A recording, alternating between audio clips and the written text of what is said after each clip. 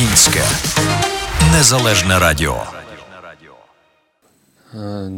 Всім добрий вечір, мене звати Віталій, і сьогодні знову наша програма «Про що мовчать».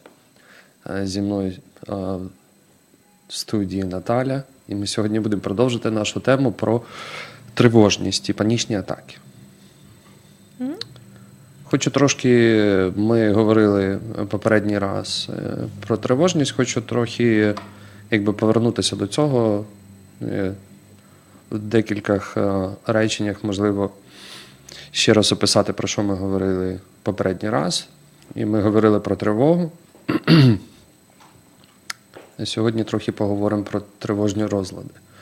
Так що таке тривога? Тоді, коли виникає якась ситуація, наприклад, так як зараз, коли ми починаємо вести програму, і наша нервова система спрацьовує. І як це у нас спрацьовує? Це приблизно так. У нас є така частина нашого мозку, яка називається амігдалина. Вона відповідає за нашу тривожність, подає сигнали наднирникам. Наднирники вприскують свої наднирникові гормони, спрацьовує симпатична нервова система. І відреаговує наше тіло. Тривога є, сама по собі, це є нормальна реакція, так? Це нормальне переживання. А коли воно стає ненормальне, тоді, коли стресова ситуація минає, або явна стресова ситуація минає, а тривожність не припиняється. Тобто тривожний стан продовжує бути. Я навіть знайшов українське слово, яке відображає цей стан, і я його навіть прочитаю. Називається «непозбувна бентега». Класно. Так от, в мене непозбувна бентега. От якраз непозбувної бентеги, то вже треба звернути увагу на це і, можливо, звернутися до спеціалістів. Тому що через деякий час після зникнення самого подразника має і зникнути тривога. Якщо тривога не зникає, вона може перейти в тривожний стан. Тривожних станів є декілька, я зараз зачитаю. І, можливо, ми з тобою навіть за декілька програм пройдемося по кожній з них. Перше, це є генералізований тривожний розлад. В американській DSM воно називається Generalized Anxiety. Друге, це обсесивно-компульсивний розлад. Про нього багато людей знають. Але я дуже часто чую зовсім якусь таку версію, у кожного своя версія обсесивно-компульсивного розладу. Посттравматичний стресовий розлад і різні фобії, в тому числі соціофобія, яка зараз починає розвиватися дуже стрімко, так? Тому що коронавірус і це все, що зараз з нами відбувається, вона сприяє дуже гарно соціофобії. Здається, навіть в якомусь місті трошки так допомагають нам розвивати соціофобію і дистанцію між людьми. Іпохондрія. І, напевне, теж багато людей про це знає. І тривожні розлади в дітей. Наприклад, розлади сепарації, тоді, коли батьки розходяться, діти тривожаться. Діти проявляють свою тривожність по-різному, і дуже будьте обережні до того, звертайте на це увагу, тому що дитина може не знати, що з нею відбувається, і як це проявляти. Але, наприклад, вона може собі завдавати болю. І тому подібне. Тобто це є багато різних ознаків, які ми, напевне, могли б навіть цілу програму присвятити. Це тривожні розлади в дітей. А сьогодні ми поговоримо, напевне, про генералізований тривожний розлад. І про панічні атаки. Тому що генералізований тривожний розлад і панічні атаки – це в такому в одному ракурсі це все. До речі, недавно читала статтю, де Мені дуже сподобалась інформація, тому що там говорилось про те, що 21 століття – це якраз той час, коли людей зашкалює тривога, часи депресії, тому що ми отримуємо таку кількість інформації, яку до наших часів ніхто ніколи не отримував. Завдяки комп'ютерам, завдяки чи через комп'ютери і телебачення, і телефони. І часто людина не може справитись з тою кількістю інформації, яку вона отримує, і вона така собі overloaded, вона трохи загружена. І часто приходять клієнти зі скаргами, такими як мені здається, що я не встигаю там за кимось, за чимось, мені постійно треба щось робити, кудись бігти. Вони загружають себе дуже великою кількістю справ, тому що, щоб подолати цю тривогу, разом з тим їй стає ще більше, і людина створює таке собі замкнуте коло. Також є таке замкнуте коло, коли ми будемо говорити про панічну атаку. Трошки пізніше можемо до неї повернутися. Але людина хоче подолати тривогу, вона не знає, як ефективно це робити, вона дає собі ще більший, загружає себе ще більше, створює ще більше тривоги, замикає коло і з цим живе. Генералізований тривожний розлад. Колись нас вчили, що це 24/7. Насправді це коли в межах, мені здається, півроку, це коли більша кількість часу, більше є тривоги, чим її немає. Якось так. І ще можу додати до того, що більшість людей, багато людей, особливо в Україні, в наших традиціях, це мати тривогу, це вважається нормою. Тобто наші батьки постійно за нас переживають, особливо мами, так? Постійно, 24/7. І вони вважають, що це, і ми вважаємо, теж батько, так? І якби в якійсь мірі, що це є все гаразд, так? Що тривожитись – це окей. Це не окей, тому що якщо тривожність триває, так як ти сказала, в районі півроку, це вже можна поставити діагноз тривожного розладу, генералізованої тривожності. А панічні атаки, вони можуть супроводжуватися або не супроводжуватись панічним атакам. Панічні атаки, вони можуть виникати, ми поговоримо трошки пізніше, вони можуть виникати як декілька разів на місяць, чи раз в півроку. Так вони можуть виникати і кожен день. Навіть кілька разів на день. Навіть кілька разів на день, так. Тому, якщо і тривожні розлади, вони дуже впливають і на не стиль, а якість життя, і на фізіологічні різні процеси і зміни в нашому тілі, і фізичні зміни. Тому я би радив послухати одну із важливих речей тоді, коли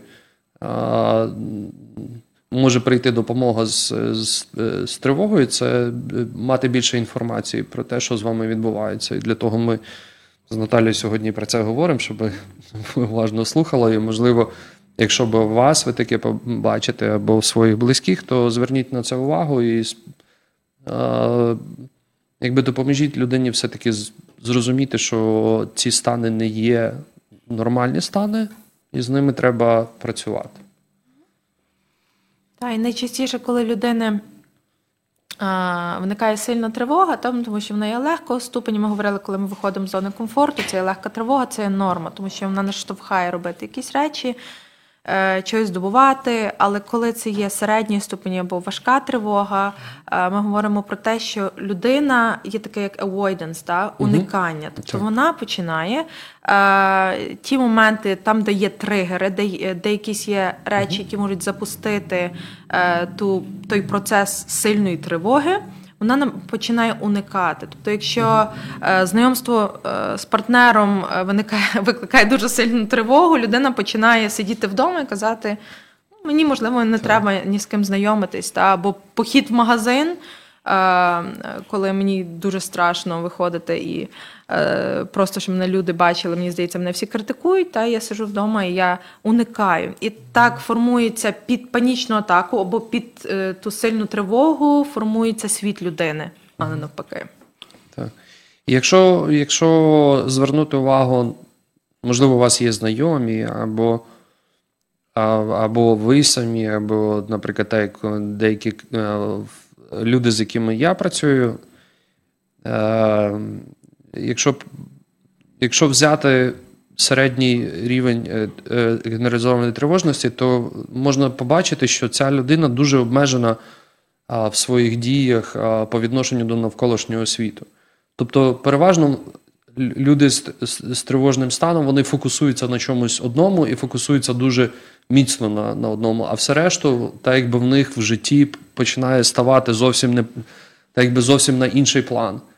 І це механізм той, який ти тільки що розказала. Тобто я не хочу відвлікатися на все, що мені може приносити або тривогу, або щось, або відвлікати від мене від чогось дуже важливого. Але якраз відвлікання, я не хочу, щоб мене відвлікало від чогось дуже важливого, все решту мені не важливо, це і є тривожність. Це є ознака того, що є сильна тривожність, і з нею треба працювати. Тому що і вона може перетворитися і як в панічні атаки, так і в обсесивно-компульсивні розлади, і фобії, і тому подібне, те, що я тільки що перерахував. Тому будьте обережні з тим. Бо воно так затягує. Бо сьогодні я відмовився від одного, завтра відмовився від ще іншого. І через деякий час навіть не помічу, але я відмовлюся фактично від всього. І тільки буду якийсь сконцентрований на чомусь одному, наприклад, там, на навчанні. Коли люди вчаться, є люди, які дуже серйозно до цього відносяться і мають високу тривожність, то в них так якби все решту життя стає зовсім відсутнім. По чуть-чуть, потрошки. Бо їм здається, що сьогодні я відмовлюся, наприклад, від походу в ресторан, це мені окей, бо я мушу вчитися. Так? Завтра я відмовлюсь ще від чогось, а в кінці кінців через півроку чи через деякий час людина навіть вже не помічається, але можуть помітити ті люди, які коло них, так, що людина повністю обмежила себе в будь-яких соціальних і інших активностях, тому що вона сконцентрувалась на чомусь одному. Це означає, що людина знаходиться в дуже високому тривожному, дуже високій рівні тривожному стані. І ми тільки що говорили перед тим, як вийти в ефір, ми з Віталієм говорили про те, що часто навіть клієнтами ми собі можемо не помічати ту тривогу. Вона настільки війшла в наш звичайний ритм життя і стала частиною нас, що ми просто живемо, думаючи про те, що ми абсолютно спокійні, коли насправді в нас там трусяться руки, і люди навколо кажуть, чому ти так тривожишся. І якби подумати про механізм, мені здається, це саме важливе розуміння механізму, як утворюється в більшості випадків. Я не буду говорити в всіх випадках. І депресія, не в всіх випадках, є ендогенна депресія. Там ми зараз говоримо про таку собі екзогенну, та, яка у людей виникає в процесі їхніх ірраціональних думок. Саме ірраціональні думки, вони викликають такі собі тривожні стани, часто панічні атаки і депресії. Так? Що ж таке ірраціональні думки? Це думки, які трошки віддалені від реальності, вони є незаземлені. Вони не мають ніякого підґрунтя, часто вони є запозичені просто від суспільства, від батьків, так? Коли вам говорять якісь фрази, потім ви кажете самі собі, я недостатньо хороший, та? Я не впевнений в собі. Ці фрази абсолютно не мають ніякого такого в реальності, ніякого підґрунтя в реальності, але вони викликають дуже сильну тривогу. Тому що ви ставите на себе таке собі клеймо, і тоді ви сприймаєте всю себе як цілісну людину, як недостатньо хорошу, недостатньо добру, недостатньо хороша мама і так далі. Так?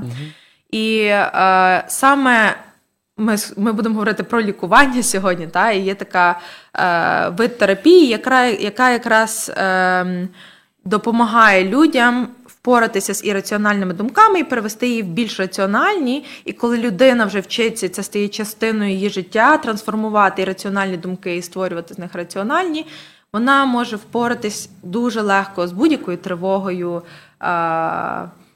вийти з панічного розладу та впоратись з депресією. Ну, звичайно, якщо це не важкі досить стани. Cognitive behavior терапія говорить, що потрібно знайти вони називаються automatic thoughts, які закладені у нас ще з нашого виховання і тому подібне. Я би сказав, що навіть частиною нашої культури є тривога. Мені здається, що якщо ми не тривожимося, то в нас це рахується, що ти холодний, невдячний і тому подібне. Так? Якщо ти не переживаєш за маму, це все. Ти мені не син. Тому тривога це в нас виховується з самого раннього дитинства і взагалі вважається, що це є, навіть цінується. Це може так ставитися на підістал якоїсь такої цінності, але насправді це нікому добра не робить. І воно ніяк не говорить про те, що я тривожуся, те, що я більше чи менше чи не тривожуся, те, що я чи більше чи менше люблю, наприклад, свою маму чи свого тата, так? Це просто означає, що в мене або вища, або нижча тривожність. Як це впливає на мою якість життя, звичайно, всім зрозуміло, тому що чим більше тривожність, тим менша моя якість життя. Так? Чи я можу попливати якось на події, коли своєю тривожністю? Скоріше за все, що ні. Навпаки, я б сказав, що це досить непродуктивний стан. Угу. Хоча дуже часто, коли він переходить в обсесивно-компульсивний стан, так, то або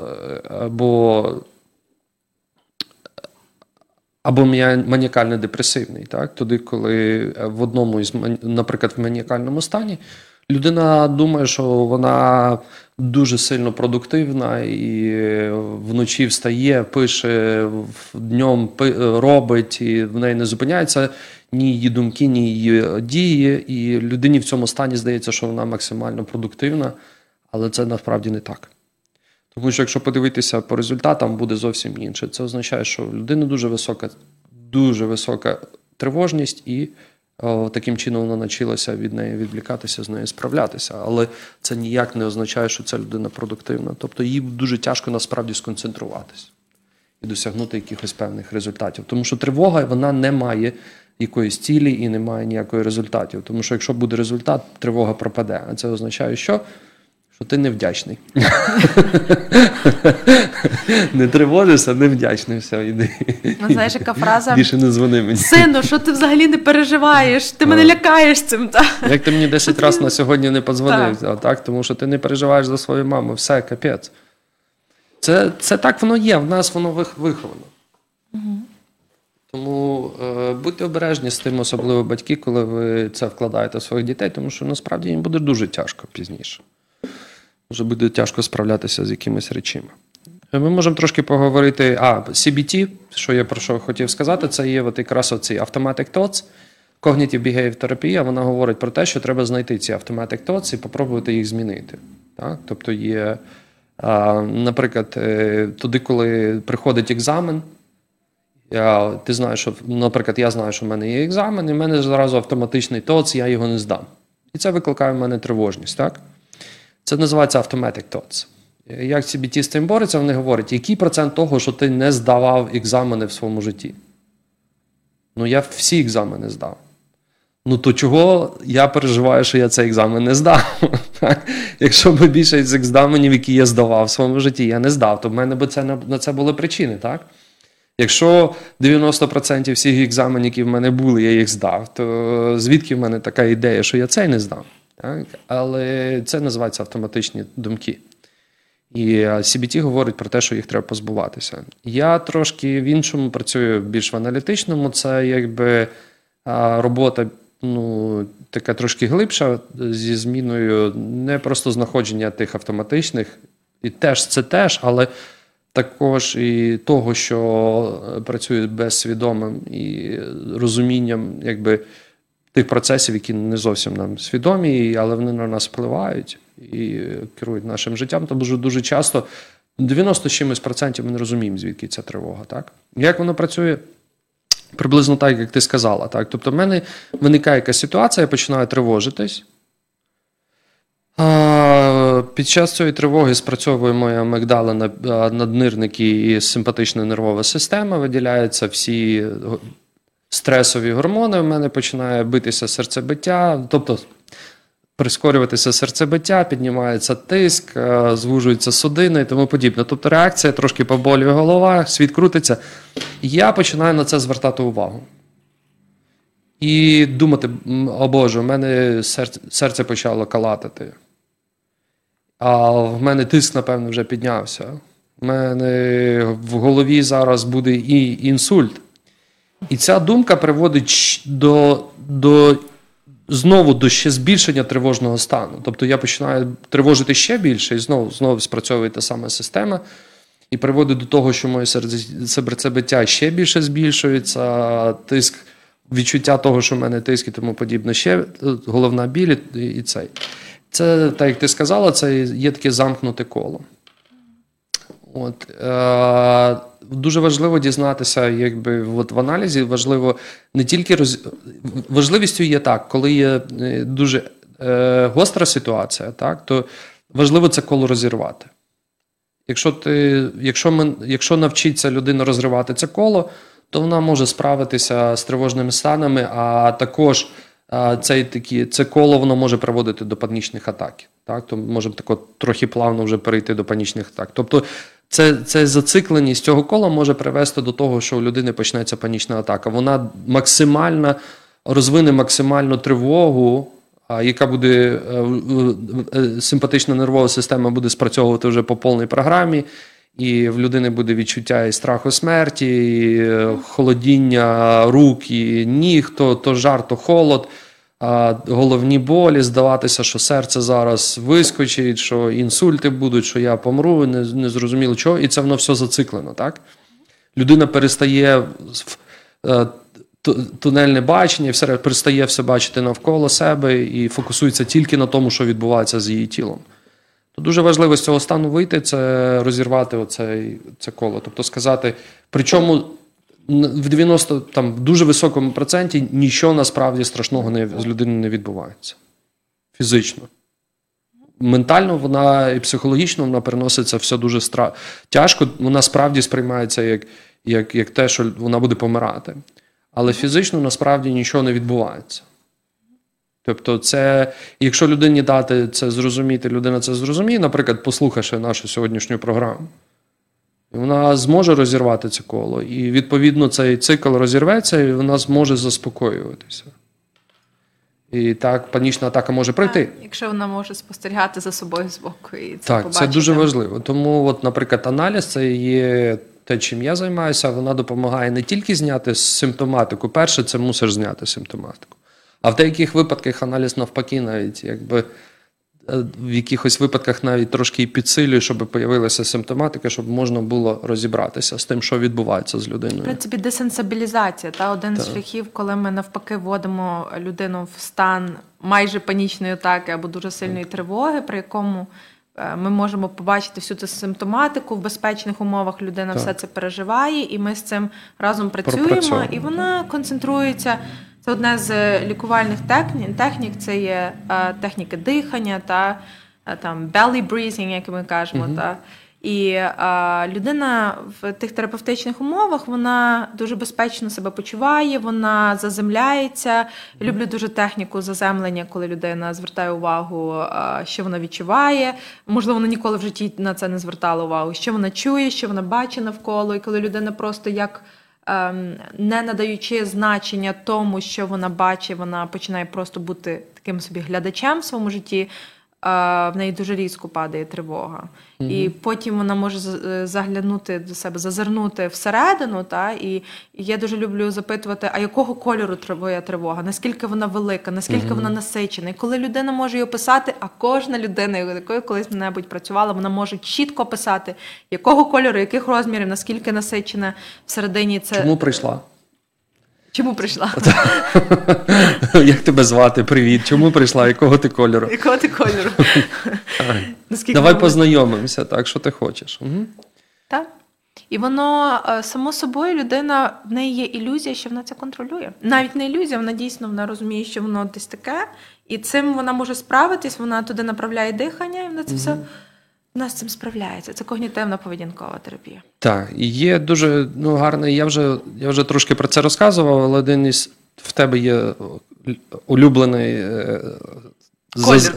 колір твоєї тривоги, але також ти сказала про заземлення. У мене є теж мій улюблений спосіб заземлюватися, це є масажування фаланг пальців.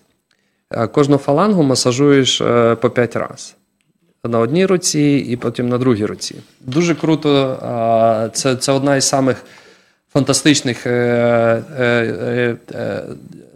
технік заземлення. Вона працює в дуже багато різних напрямків. Вона знімає і тривогу, і панічні атаки. Чому? По-перше, так як ми тільки що поговорили про те, що тривожні стани і панічні атаки – це є оці кола, зациклені кола, так? Тобто, перше, це те, що ти починаєш концентруватися не на тому, що з тобою відбувається, а на рахуванні тертя своїх фаланг. Відповідно, ти розриваєш оце коло тривожності, і воно в тебе починає спадати. Тобто, такий психологічний момент, так?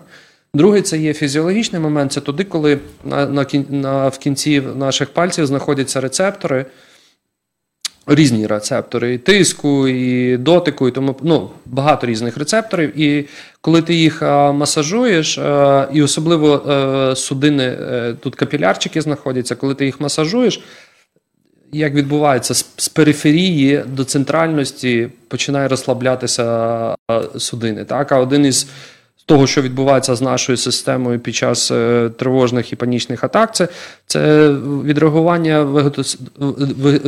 відреагування судинної системи, так, і вона якби спазмується. То це спрацьовує в зворотньому напрямку. Тобто ти масажуєш собі фаланги пальців, відповідно починає прибувати, тепліти руки, прибувати кров, тому і розширяються судини, і починається від периферії до центральності. І в тебе тіло якби розслабляється, сигнал мозок подається, що в твоїй системі все гаразд, судини розслаблені, значить все гаразд. То так само спрацьовує і дихання. Дихання животом або кхарою. В медитації це одне з дуже самих таких важливих елементів, це правильне дихання животом. Чого? Тому що якщо ми знаходимося в панічній атаці або в тривожному стані, що відбувається? Ми починаємо дихати дуже поверхнево. Так? Дуже коротко і поверхнево. Тобто ми дихаємо верхньою частиною, грудиною, і за допомогою грудини і верхньою частиною наших легень. І це називається панічне дихання. Дихання стресу, дихання страху. І якщо ми так дихаємо, то наше тіло може зрозуміти, що зараз щось з нами, наш мозок може щось зрозуміти, що з нами зараз щось відбувається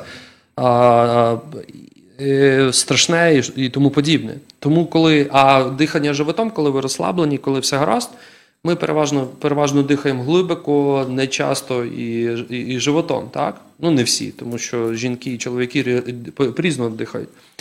Але так мозок знає, що з нами все гаразд. І тобто, що можна зробити? Можна зробити так само, як з судинами тут, то так якби зворотня реакція, це коли ти починаєш дихати, коли ти починаєш виключати панічне дихання страху і включаєш спокій дихання, тобто ти дихаєш животом, діафрагмальне дихання ще називається. Тому що ми не дихаємо животом. Все, що ми робимо, і не дихаємо легені. Тобто легені не мають... Маленькі частини. Легені не мають м'язів. Вони просто, ти їм даєш простір, і вони відкриваються, втягують в себе повітря, змінюються в тиски. Але я не буду вдаватися в такий цей. Просто коли ти починаєш дихати животом, наш мозок сприймає, окей, значить я спокійний, я нормальний, все гаразд, нічого страшного нема.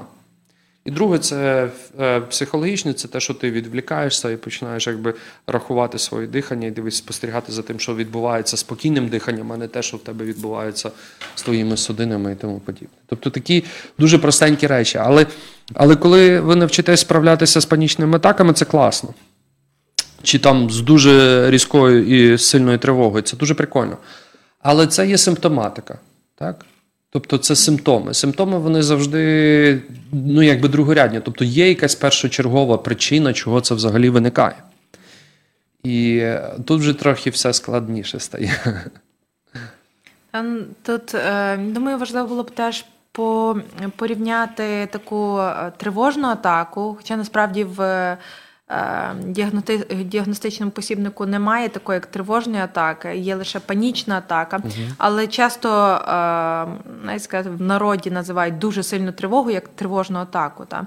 Але як відрізнити дуже сильну тривогу від самої панічної атаки? Зазвичай Тривожна атака, вона виникає поступово. Тобто є якийсь тригер, він запускає реакцію, є легкої ступені, середньої і важкої тривога. При панічній атаці це завжди одразу, раптово, незрозуміло від чого. Немає ніякого тригера. Запускаються всі ці механізми. І є дуже чіткі критерії, як відрізнити сильну тривогу від панічної атаки. Це є така собі дереалізація, деперсоналізація. Дереалізація – це коли людина відчуває, що вона не знає, чому вона тут опинилася, що вона тут робить. Тобто таке відчуття, що я не розумію, що це за реальність, що я тут роблю. Деперсоналізація – це коли людина така собі від'єднана від своєї персони, вона не розуміє, хто вона є, і знову-таки деперсоналізація, саме слово говорить саме про себе. І також у людини в панічній атаці виникає страх смерті, страх збожеволіти і часто страх облишити контроль. Це те, що при сильній тривозі не буде. Що ти скажеш? Скажу таку ще маленьку річ, і ми, напевно, вже на сьогодні закінчимо, в те, що справді треба розбиратися з тими причинами, які глибинно викликають таку симптоматику. Можна розібратися з симптомами, але обов'язково потрібно працювати з причинами. А вони завжди є. І вони завжди є, так. І це дуже важливо, і дуже часто вони нам не зрозумілі, і багато часу займає, щоб їх знайти, розшукати, розкопати, і спробувати хоча б їх зрозуміти, що воно таке. Але ще я хотів сказати, що дуже часто при панічних атаках, так як ти сказала, і дуже влучно це сказала, людина втрачає, якби думає над тим, що вона втрачає зв'язок з реальністю, тобто, що вона там сходить з розуму, грубо кажучи. Але одною із ознаків того, що ви не сходите з розуму, це те, що ви думаєте, що ви сходите з розуму. Тому що ті, хто сходять з розуму, не думають, що вони сходять з розуму. Вони сприймають... Це вже приєднання до реальності. Вони так сприймають, що це вже розрив з реальністю, тобто вони не розуміють, що вони навіть не задумуються, що це може щось не так.